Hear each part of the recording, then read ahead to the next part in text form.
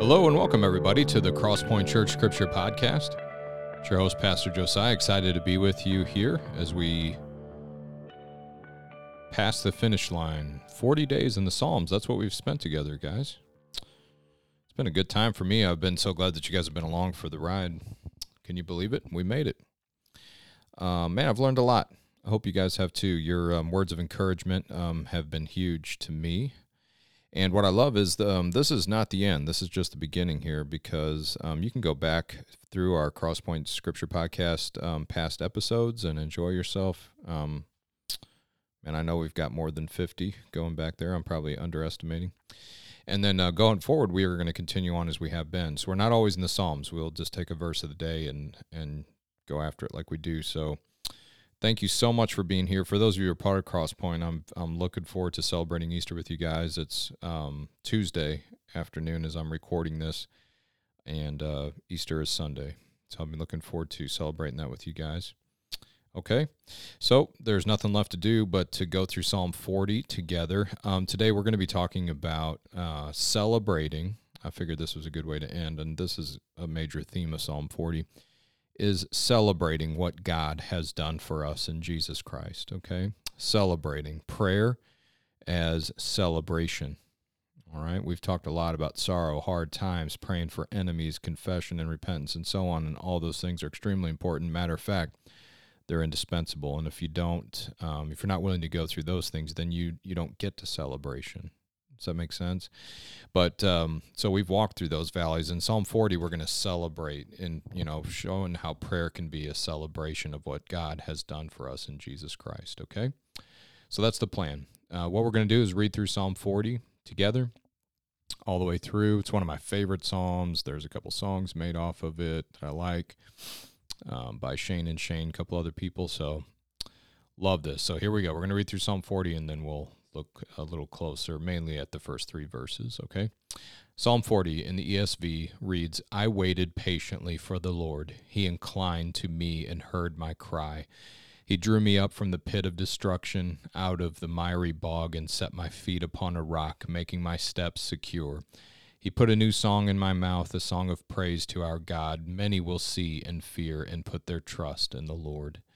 Blessed is the man who makes the Lord his trust, who does not turn to the proud, to those who go astray after a lie.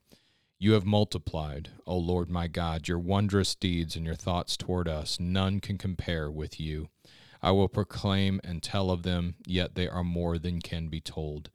In sacrifice and offering you have not delighted, but you have given me an open ear. Burnt offering and sin offering you have not required. Then I said, Behold, I have come. In the scroll of the book it is written of me, I delight to do your will, O my God. Your law is within my heart. I have told the glad news of deliverance in the great congregation. Behold, I have not restrained my lips, as you know, O Lord. I have not hidden your deliverance within my heart. I have spoken of your faithfulness and your salvation. I have not concealed your steadfast love and your faithfulness from the great congregation. As for you, O Lord, you will not restrain your mercy from me. Your steadfast love and your faithfulness will ever preserve me. For evils have encompassed me beyond number. My iniquities have overtaken me, and I cannot see. They are more than the hairs of my head. My heart fails me. Be pleased, O Lord, to deliver me. O Lord, make haste to help me. Let those be put to shame and disappointed altogether who seek to snatch away my life. Let those be turned back and brought to dishonor who delight in my hurt. Let those be appalled because of their shame who say to me, Aha, aha. But may all who seek you rejoice and be glad in you. May those who love your salvation say continually, Great is the Lord. As for me, I am poor and needy, but the Lord takes thought for me. You are my help and my deliverer. Do not delay, oh my God. Ooh, it's a good one, isn't it? So much good stuff in here, guys, and what a great way to end and to recommend this particular chapter of prayer and keeping our eyes focused on Jesus is to recommend Psalm 40 is just a something that could become a real big part of our routine, our prayer life, where we're pulling this out periodically. What is it, once a month or something? And we're just praying through this psalm as a way of celebration and confession and asking God for not only help, but kind of recognizing what he's done. Okay, now to zero in on what I'm talking about here, as far as using this prayer, this Psalm 40, to feed and build up and strengthen our prayers by way of celebrating what God has done for us in Christ. I want to look at just the first three verses. Of course, I think you heard it go through all the way through this psalm, but these first three verses will be a good example that could help us with the rest, okay? So again, it says, I waited patiently for the Lord. He inclined to me and heard my cry. He drew me up from the pit of destruction and out of the miry bog and set my feet upon a rock, making my steps secure. He put a new song in my mouth, a song of praise to our God. Many will see and fear and put their trust in the Lord. All right. So first of all, this has been called 40 Days with Jesus in the Psalms, okay, for a reason. The first three verses here are a better description of Jesus' life than they are ours. Did you notice that? For instance, I waited patiently for the Lord. Now, that might be a description of your life now, and that's good, and that's a good prayer and good for us to recognize that.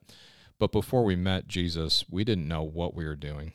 You know, we were kind of going headlong, you know, doing the best we could and unable to please God because of our lack of faith in him, and God found us. Okay, that's so important. That's kind of the crux of the gospel and grace and Jesus there, is that he found you and he inclined and he heard your cry and he drew you up from the pit of destruction and out of the miry bog. And he set your feet upon a rock. That rock is Christ, and he's made our steps secure. He's given us his word, his spirit, his church. Do you understand? He's secured our future. He put a new song in our mouth. It's not that old song of me, me, me, and woe is me, and give me, give me, give me, and who hurt me, and who's going to pay. And it's a new song in our mouth. What kind of a song? A song of praise to our God. And then here's our job as witnesses. Many will see and fear and put their trust in the Lord. Okay. Now, I said this is a better description of Jesus's life than it was ours, and this is why. This is a description of Jesus's career, so to speak. And I'm careful using that word about Jesus, but I don't think I'm all wrong there.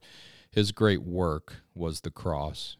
His teaching and his life all led up to the cross as being kind of the clearest outworking of everything he'd been telling his disciples about laying down their lives for a friend, about him conquering sin, about persecution and faith, about God's ability to save, and so on. About when we are weak, then we are strong, and all this kind of stuff. And Jesus' full illustration of that was on the cross. Well, on the cross, God cried out to the Father. Jesus cried out to the Father, you know, my God, why have you forsaken me? And into your hands I commend my spirit. And he waited patiently for the Lord, in other words. Isn't that a funny way to think about the cross? You know, Jesus did not save himself from it. He waited patiently for the Lord. And when he rose from the dead 3 days later, you hear it? He drew me up from the pit of destruction. Do you understand? Out of the miry bog, set my feet upon a rock, making my steps secure. He put a new song in my mouth, a song of praise to our God. Many will see and fear and put their trust in the Lord. That's me. That's you if you're a follower of Christ today. Because of Jesus' death and resurrection and God's faithfulness in that, we see and we fear and we put our trust in the Lord. Now, for your prayer life and mine, what's so helpful about this psalm is, how many times do you go through this story with God in prayer? I don't do it enough.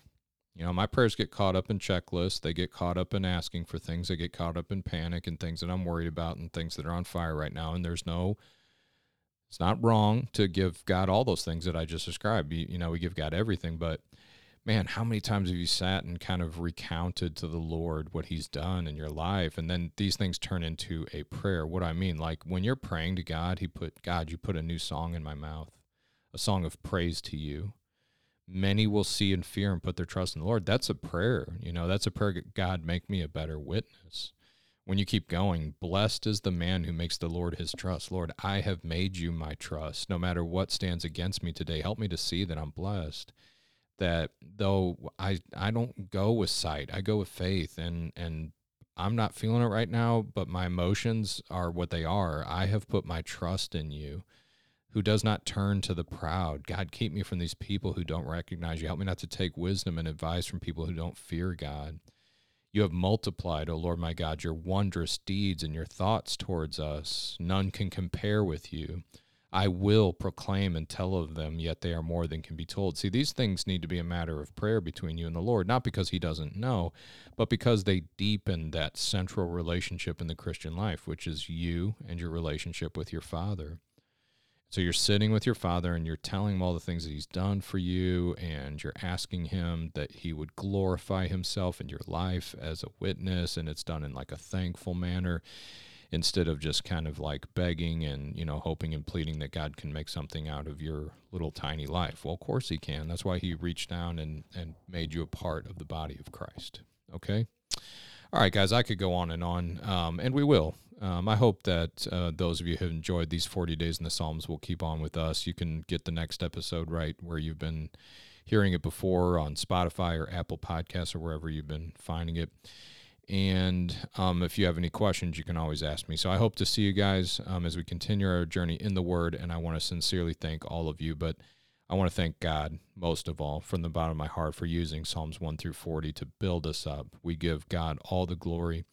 We praise and we thank him for his Son, Jesus Christ, and we look forward to the blessing of celebrating his resurrection from the dead. He was among the dead, but behold, he lives, and he lives forevermore. Amen. God bless you guys. We'll see you.